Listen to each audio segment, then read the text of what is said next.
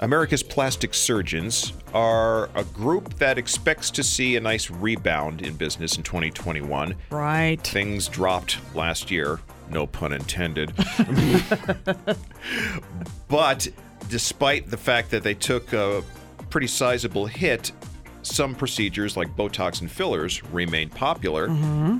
No surprise to hear that. Zoom face. Everybody wants to look good for their video chatting, whether it's work or just pleasure. Yeah, and a lot of us have kind of let ourselves go in that department. Right. You got to take care of that chip sealing and look good. And, my I-15 northbound. right, that sort of thing.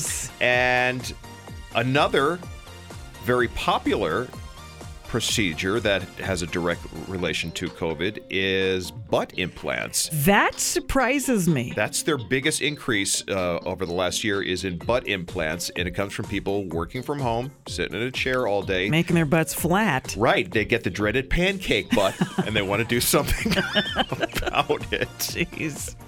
I keep telling my wife that one of these days I'm going to get her a nice birthday or Christmas gift of butt implants because she's always complaining about she has no butt. She ain't got no ass. It's like it's flat. I don't either. I try to grab a hold of it in a loving, friendly way, and there's nothing there. It's like, where is it? Even when I'm fatter, I have no butt. Like, where did it go? It's really sad. I got a wife who don't got no butt at all. Nothing to grab onto. And, butt implants are pretty expensive, so I might start by buying her just one. Just one. See how she likes it. Which side would you like to try?